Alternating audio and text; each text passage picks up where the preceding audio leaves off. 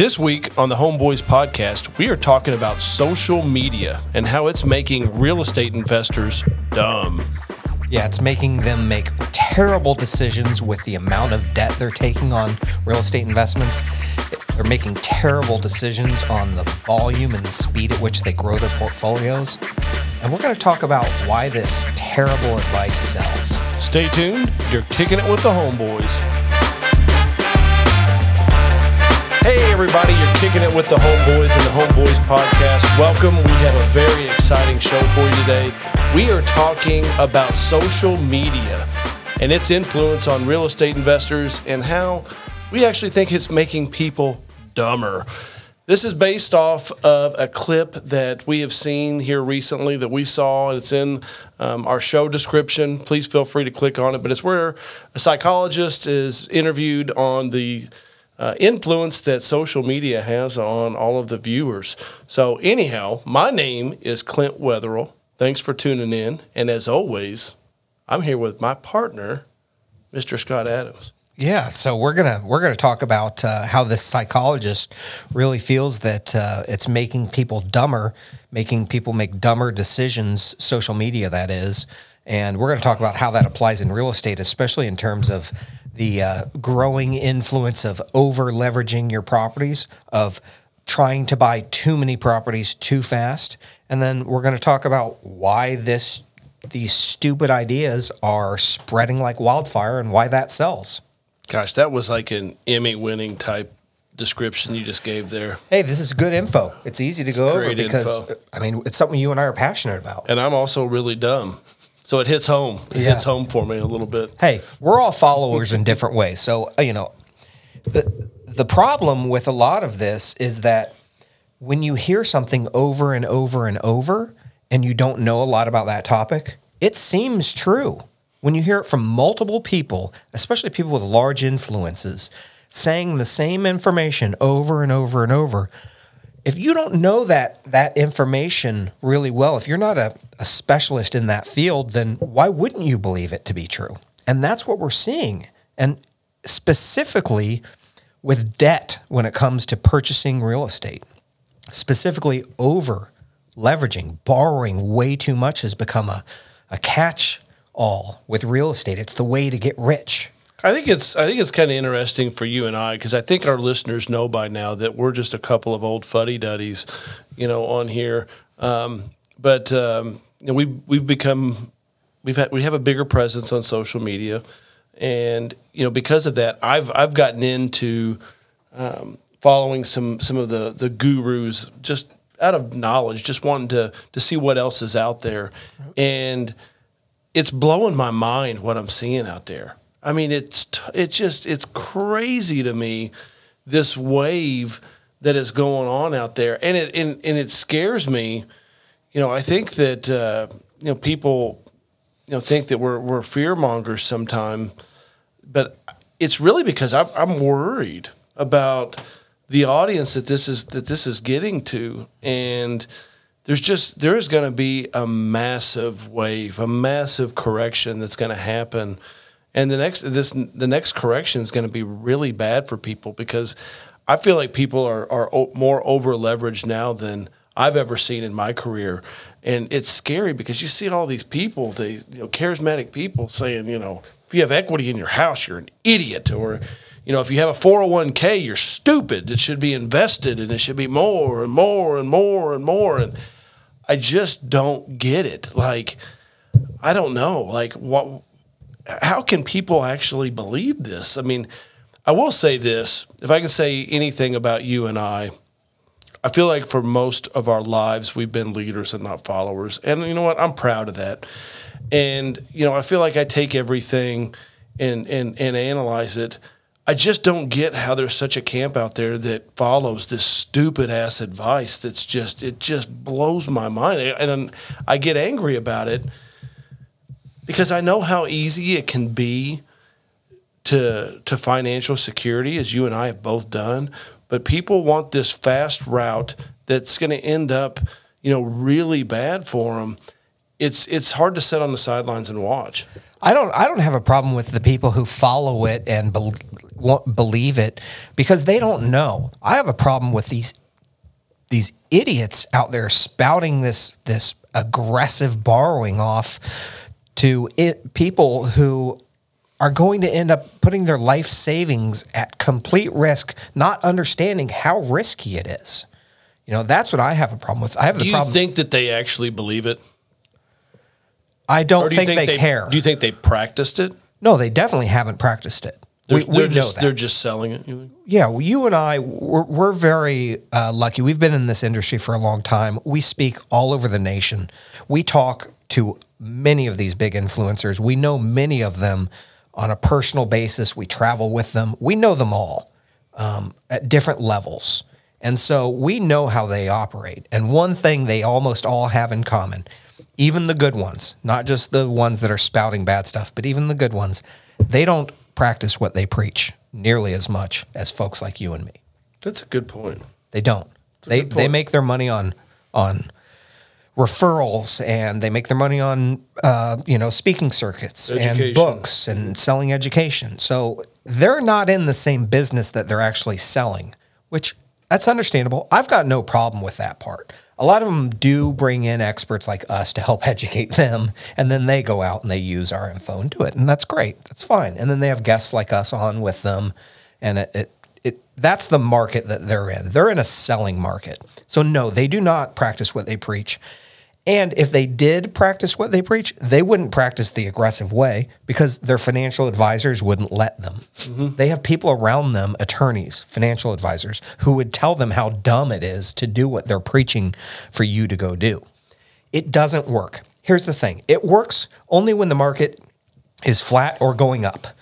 The market does not do that. The market goes up and down. It's cyclical. It has ups and downs. If you're even a conservative, these people out there are saying leverage it all, right? They're saying get 100% financing. Let's say you even did just 90% financing, which for them, that would be conservative. For us, that's insanity.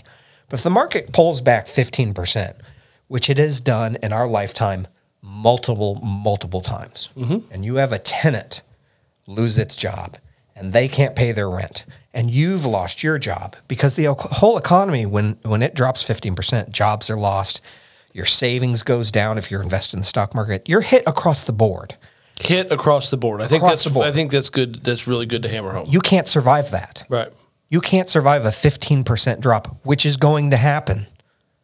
It's going to happen. When it drops, sticking a for sale sign in the yard to stop the bleeding is not an option. Because you owe more than you could sell it for. You have to bring money to the table.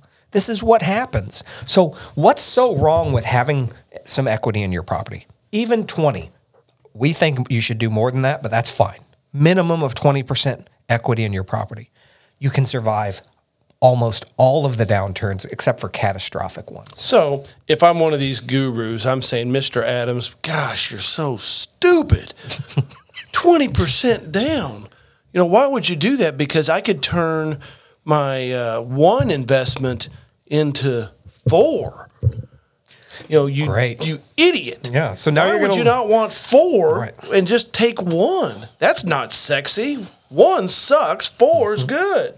Why don't you tell the folks at home what happens when you have 4 properties you're over leveraged on during a downturn? It ends a lot quicker. It ends a lot quicker. Yep. It is. You are in the fast lane. I say it all the time, to living under a bridge and watching your ex-wife drive by with her new boyfriend while you're holding a sign. You know, I invested in real estate like a moron. But we've seen it a bunch, like within the walls of our own business, particularly younger investors that, you know, come in with, you know, 10, 15, 20 homes and have been on 4 property managers or, you know, been you know, dancing around with these homes that are, you know, very average. And, you know, that's what they're doing. You have a lot of homes like this, and, you know, the market, you know, who knows? The market could be solid for the next 2 years. You know, it could be solid for the next 2 months. But, you know, nobody has a crystal ball. Nobody thought that 2008 was going to be the collapse that, you know, that it was. Except, I guess, a few people. You see The Big Short. I mean, I guess there's a few people that you know that they got it. Yeah, let me pause you there for a pro tip. Mm-hmm. A pro tip is no matter how smart you are, you can't time the markets. You won't know. That's a pro tip. So you have to invest with that realization that you're never going to time the markets perfectly. Another pro tip is what we just covered, which is never finance more than 80%. Always leave a minimum of 20% equity in your property. But there again, people aren't going to want to hear that, Mr. Adams, because it's boring. Because one, it builds wealth instead of riches that can come and go.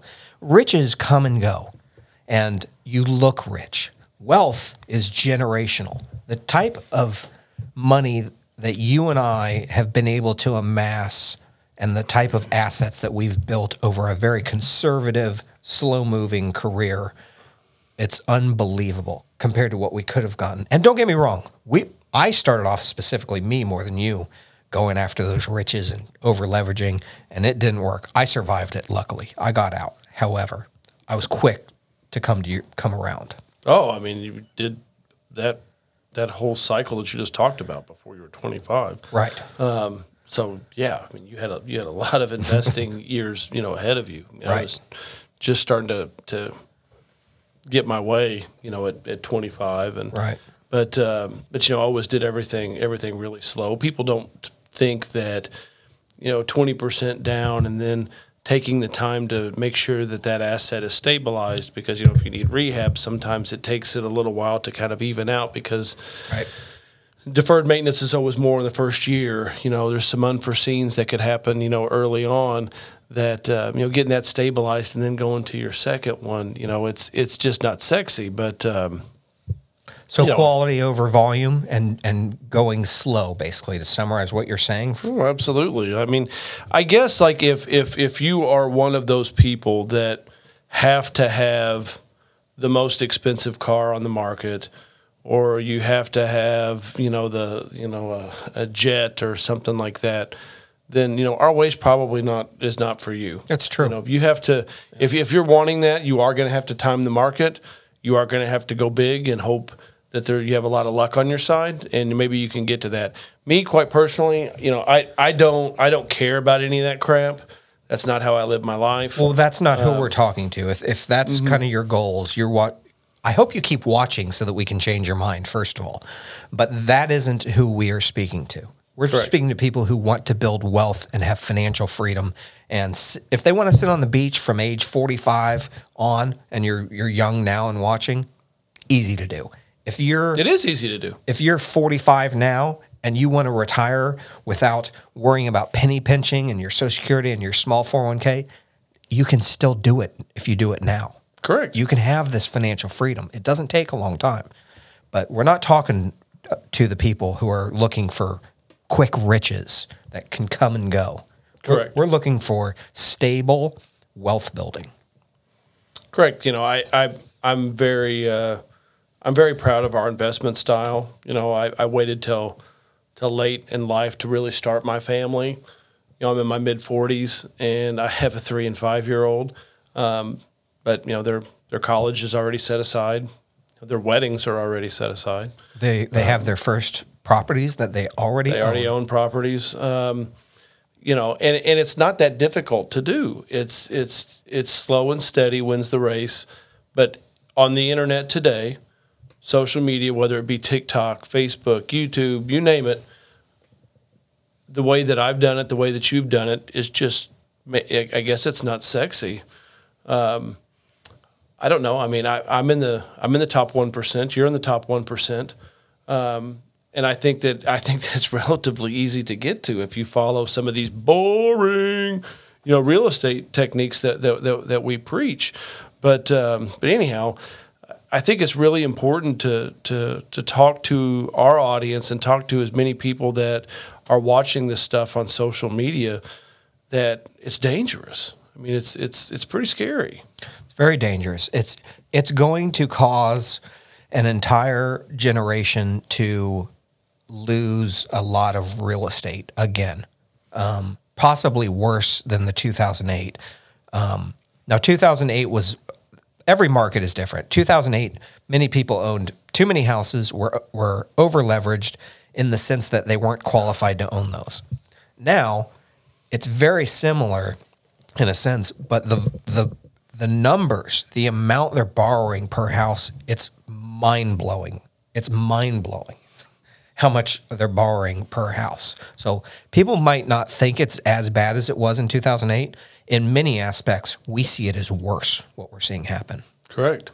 You know, they were over borrowing. They would pay, you know, they'd have 60,000 borrowed on a house worth 50. That same house today, that same house, and that was them upside down before the bubble burst.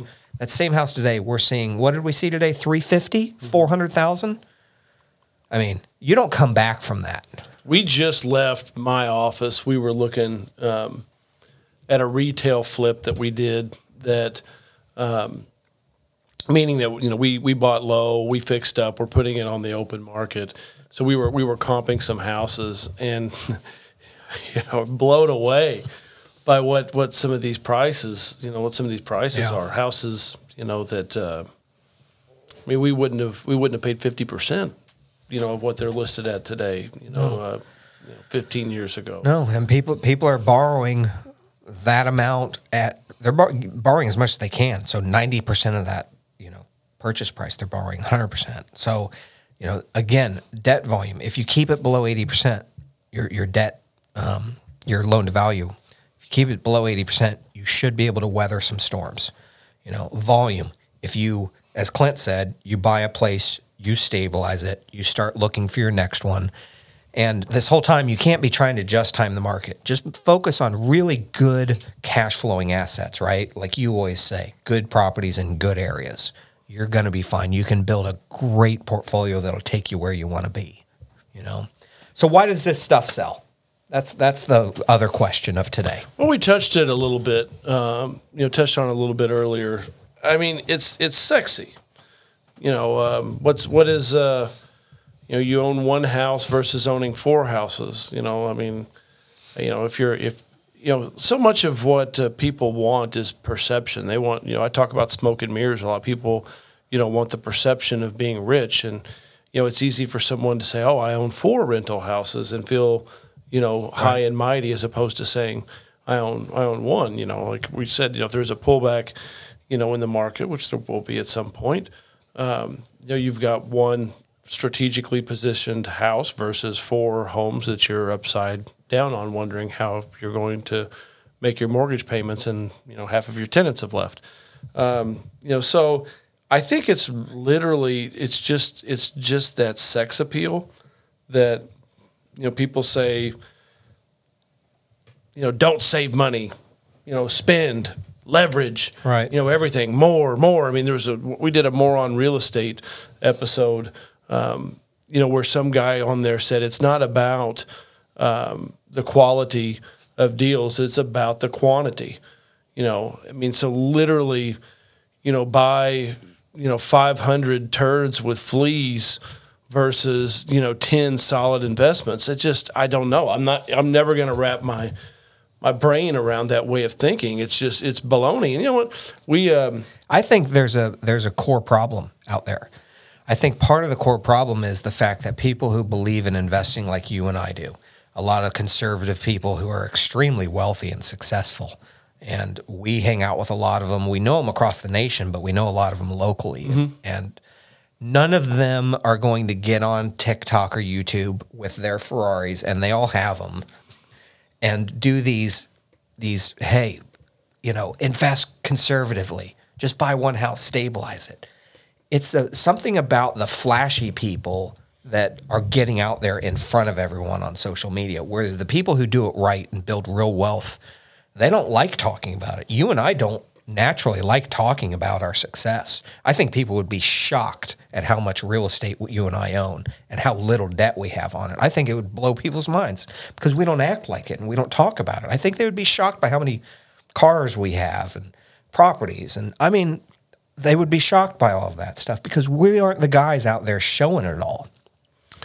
Well, and so that's part of the problem. It is. I mean, the level of douchebaggery with some of these gurus, it blows my mind. I mean, it's hard for me to watch it sometimes. Maybe you should go full douchebag, and then people will watch our conservative message more. Yeah, and I can remain the same. We'll get you. Do you have a 401k? You're stupid. Do you have an IRA? Lose it. equity in your house, you're a dumbass. You know, it's, They're literally telling people they're stupid if they have a 401k. honest. It's everywhere, man. There's a guy that, you know, I follow, and he's been on a couple more on real estate, you know, episodes where, I mean, his pitch is, do you have a 401k? Or no, do you have $50,000 in a 401k or IRA?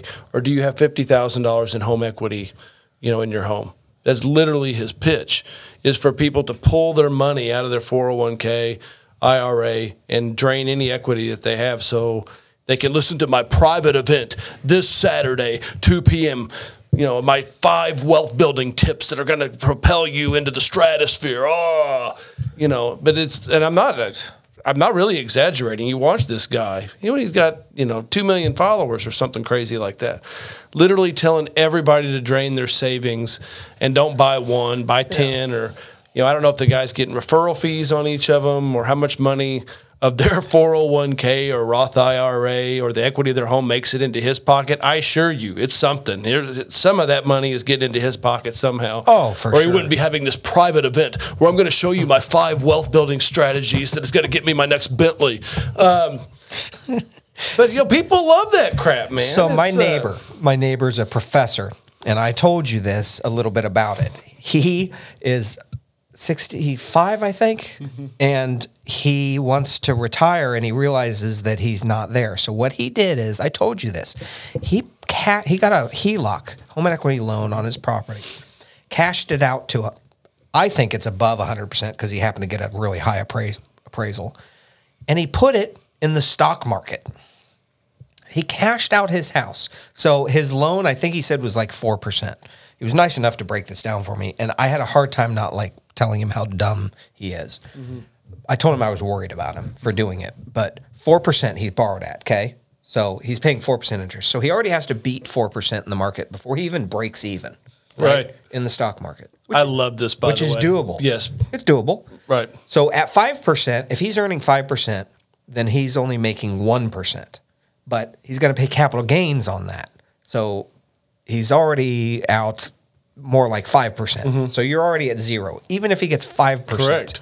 Okay, the S&P historically, I think it's between 8 and 10 who you look. So yeah, if you timed it perfect and you just wrote out the S&P, yeah, you could beat that pretty easily. But he bought into the S&P, to the stock market right now, at a time that it's probably pretty high. Well, let me put the Chicken Little scenario, on, for that, we went into a worldwide pandemic, and, the stock market, went from 24 to 16, something, like that, right away. And now it's blown through all of that, and it's up to 34. I know it's retracted, a little bit. We've seen a giant run in 2 years. Mm-hmm.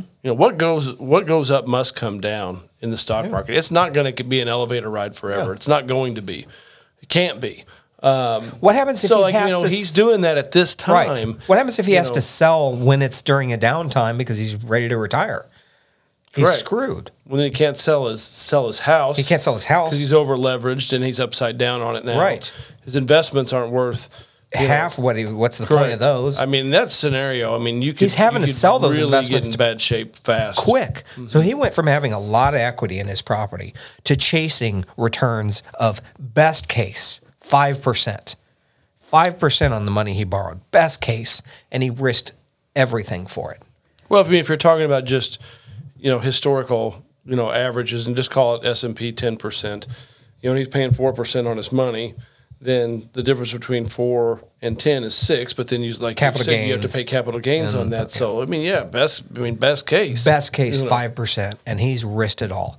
And he listened to this popular opinion out there right now that you should be maximizing your returns on everything. You're risking so much to do that. If things don't go up 100% of the time and you have a hiccup in your life, it's over. You talk about the razor's edge quite a bit, and that's what this is. You're truly, on the razor's edge. If there's a hiccup in the market, you could lose everything. Everything. Yeah. Your house. you'd be foreclosed on. Yeah. And then you could, you know how difficult it is to overcome a foreclosure, on your record. That just doesn't go away overnight. Right. I mean, you could lose everything. Is it worth that? Like, what's almost scarier too is you and I have a lot of bank meetings on a lot of our commercial projects, and we got a bunch this week. Yeah, a bunch of bank meetings. And whenever I'm talking to bankers, I always bring this up, as you know. I just try to feel them out and see where they're feeling on it. All of them are on the side of these over-financed people. They don't see a problem coming. And that scares the crap out of me, too, is that the banks aren't scared of this. They're not seeing it. I understand that the banks are needing to lend a higher LTV in order to get young folks into homes, because homes are pricier than they've ever been, and for first-time home buyers. But they're not scared of that at all. But why is that with the banks? I don't know that I really know. I mean, is it because, all the SBA money that, that's been injected into our economy, that they're getting paid on it? So, I mean, they want to lend as much as they can. I mean, I know that they were getting referral fees on all the PPP money a few years ago. I mean, is all that a factor? All of it I don't is. claim to be a banking expert, Right. because quite frankly, for someone that owns as much real estate as you and I, we don't have to have it as much as a lot of people. But Right. There's a lot of factors, obviously. That is one of them. They're flush. The bank right now can still borrow for almost free from, the Fed. I mean, they can get unlimited money and loan it to you at 4% and make a little spread there. So I also think that the banks were built on the average Joe being able to borrow. And the average Joe being able to borrow can only do that through two ways. It's their house or a car. And so banks are traditionally pretty aggressive with banking, with houses and with your own home and cars. Right. They're not as scared as they should be, in my opinion, on that. And also, it's become the way of life. When my grandfather was ready to buy a house, he had saved for like 15 years. When he was ready to buy a car, you and I talked about this. He would go to the car dealership with the money. He had saved for 15 years to buy the new car. He didn't go there and get the loan and then pay for the car. Right. Everyone's mentality has changed. They've forgotten the idea that you can save up money and then go buy the thing you want. That's beyond people's comprehension. Right. It would blow their mind to think that you and I pay cash for our personal houses when we move our family. It would blow their mind. They'd say, "What? Why would you do that?" Well, they quantify that by saying there's good debt and bad debt. Yeah. Maybe there's some truth to that, but I think it's pretty moronic to say that people that have 401ks, IRAs, and equity in their homes are stupid. Yeah. I'm never going to get on that. So break it down for me, man. Yeah. So Break it down. all right, everybody, settle down. Quit over leveraging. You don't got to borrow every penny you can to get ahead. This can be done slow. I know it feels like it will take a while, but I promise you it won't. What happens is it's exponential. It's like that old saying about a chessboard. If you put 1 grain of rice on the first one, 2 on the next, 4, and you exponential, before the end of that chessboard, you'll have more grains of rice than there are stars in the sky. So you can get there. It grows. It snowballs faster than you realize. So if you start slow and you build a good foundation of good houses without too much debt, you can survive the storms and it will continue to snowball. But just go slow. You're not trying to over leverage with as much debt as you can. Keep it under 80%. Volume, don't worry about volume. Worry about getting each property stabilized and then work on your goal to get to that next one. Take your time. You'll get the volume if you just take your time and follow those conservative, simple steps. And quit listening to these dumbasses out there, these douchebags with their fancy cars and their fancy voices and their fancy conferences telling you to do this or that and leverage it all. Because guess what? They're not doing that.